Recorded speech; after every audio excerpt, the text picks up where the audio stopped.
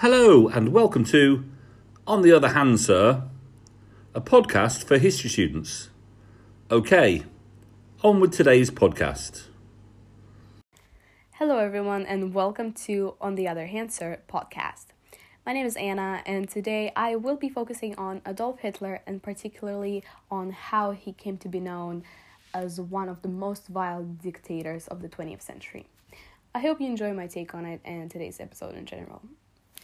So, all of my knowledge on this topic was gathered from history classes, as well as Hitler's biography written by Sir Ian Kershaw, which I borrowed from the school library and enjoyed quite a bit, to be honest. So, I will be starting off by filling you in on who Kershaw is and his works. Ian Kershaw, as you have probably figured, is a historian whose work predominantly focuses on social history of the 20th century Germany. He's regarded by many as one of the world's leading experts on Adolf Hitler and Nazi Germany in general. He's particularly noted for his biographies on Hitler, one of which I will be focusing on today. An interesting fact I would like to mention is that Kershaw was born on April 29th in the year of 1943, which is just 9 days after Hitler's birthday and just after the Battle of Stalingrad has ended, turning the war against Hitler. So perhaps the universe itself chose a career path for Sir Ian Kershaw. Who knows? Now, moving on to the book itself, which is simply called Hitler. It has two forebears, which are the two-volume biographies. First one, Hitler.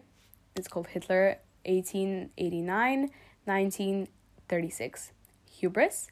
And the second one is called Hitler 1936-1945, Nemesis.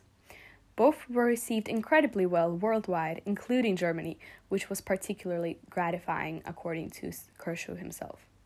The biography was written with an intent to explore Hitler's power. Kershaw admits that he wrote it with two particular questions in mind. The first one was, how could such a bizarre misfit, such as Hitler, come to a position of power? And the second one was, how Hitler could exercise that power. Despite being done with only 1/3 of the book, I would say, which is around 1,000 pages long, must I add, I've already gained a broader view and a better understanding of who Adolf Hitler was and what it was that forever immortalized him in the history books and people's minds. One of the very first facts I learned, thanks to the biography, is Hitler's original last name. So Adolf Hitler was almost Adolf Schickenkobel, and big apologies for my German pronunciation. I'm very well aware that it's not brilliant. So he was almost named Adolf Schickenkobel or Adolf Heidler. His father, Alois, was born out of wedlock to Maria Anna Schickenkobel, and he was given her surname. However, when he was about 40 years old, Alois decided to adopt the last name of his stepfather, John Georg Hitler, who some speculated was actually his biological father. On legal documents, Hitler was given as the new last name, though the reason for the spelling change is unknown.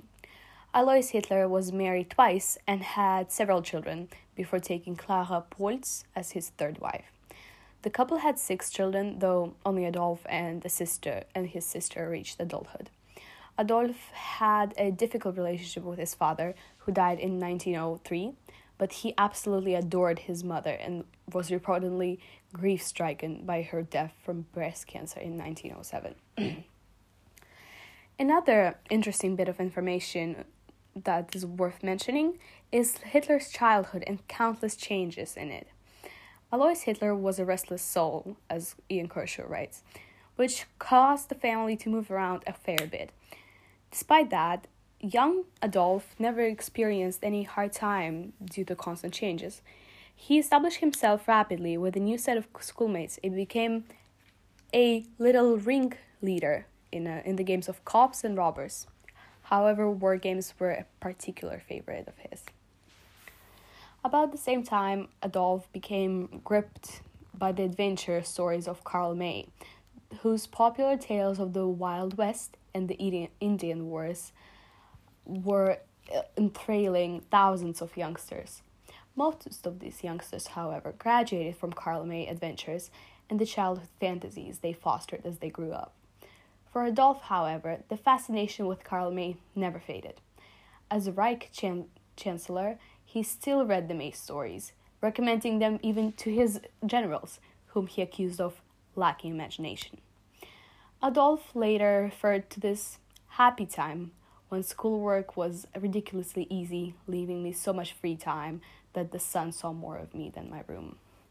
However, those days of freedom and being able to be carefree were coming to an end. The transition to secondary school was a hard one for young Adolf. He had to trek every day from his home in Leoniding to school in Linz, a journey of over an hour each way, leaving him little or no time for developing out-of-school friendships. He had no close friends at school, nor did he seek any. That's what Ian Kershaw writes in his book. His schoolwork, which had been so good in primary school, suffered from the outset, and his behavior betrayed clear signs of immaturity. Later, his former class teacher, Dr. Eduard Humer, recalled Adolf as a thin, pale youth, a boy not making full use of his talent, lacking in appliances, and unable to accommodate himself to school discipline. He characterized him as stubborn, high-handed, dogmatic, and hot-tempered. With his classmates, he was domineering and the leading figure in the sort of immature pranks. There can be little doubting that Hitler's attitude towards his school and teachers, with one exception, was absolutely negative. He left school with an elemental hatred towards it, and later mocked and derided schooling and teachers. Only his history teacher, Dr. Leopold Potsch, was singled out for praise in Mein Kampf for firing Hitler's interest, though vivid narratives and tales of heroism from the German past, stirring in him the strongly emotional German nationalist. Adolf's adolescence, as he commented in Mein Kampf, was very painful. With the move to the school in Linz and the start of the rumbling conflict with his father, an important formative phase in his character development had begun. The happy, playful youngster of primary school days had grown to an idle, resentful, rebellious, sullen, stubborn, and absolutely purposeless teenager. And perhaps that was the breaking point, the moment which aided the violent dictator mindset, the moment that made Adolf Hitler the person he is known as to the whole world. And to be honest, I highly recommend this biography to all fellow history enthusiasts, for they might find it useful in their classes, and it is genuinely an interesting book about a horrific yet fascinating person. And to add to that, Anne Kershaw writing style is quite engaging, which makes this an enjoyable read. Thank you for listening to today's podcast. Hopefully it was worth your time and you enjoyed listening as much as I enjoyed making this episode. Please check out the rest of the podcast. There is lots of great stuff on there. Happy listening and good night.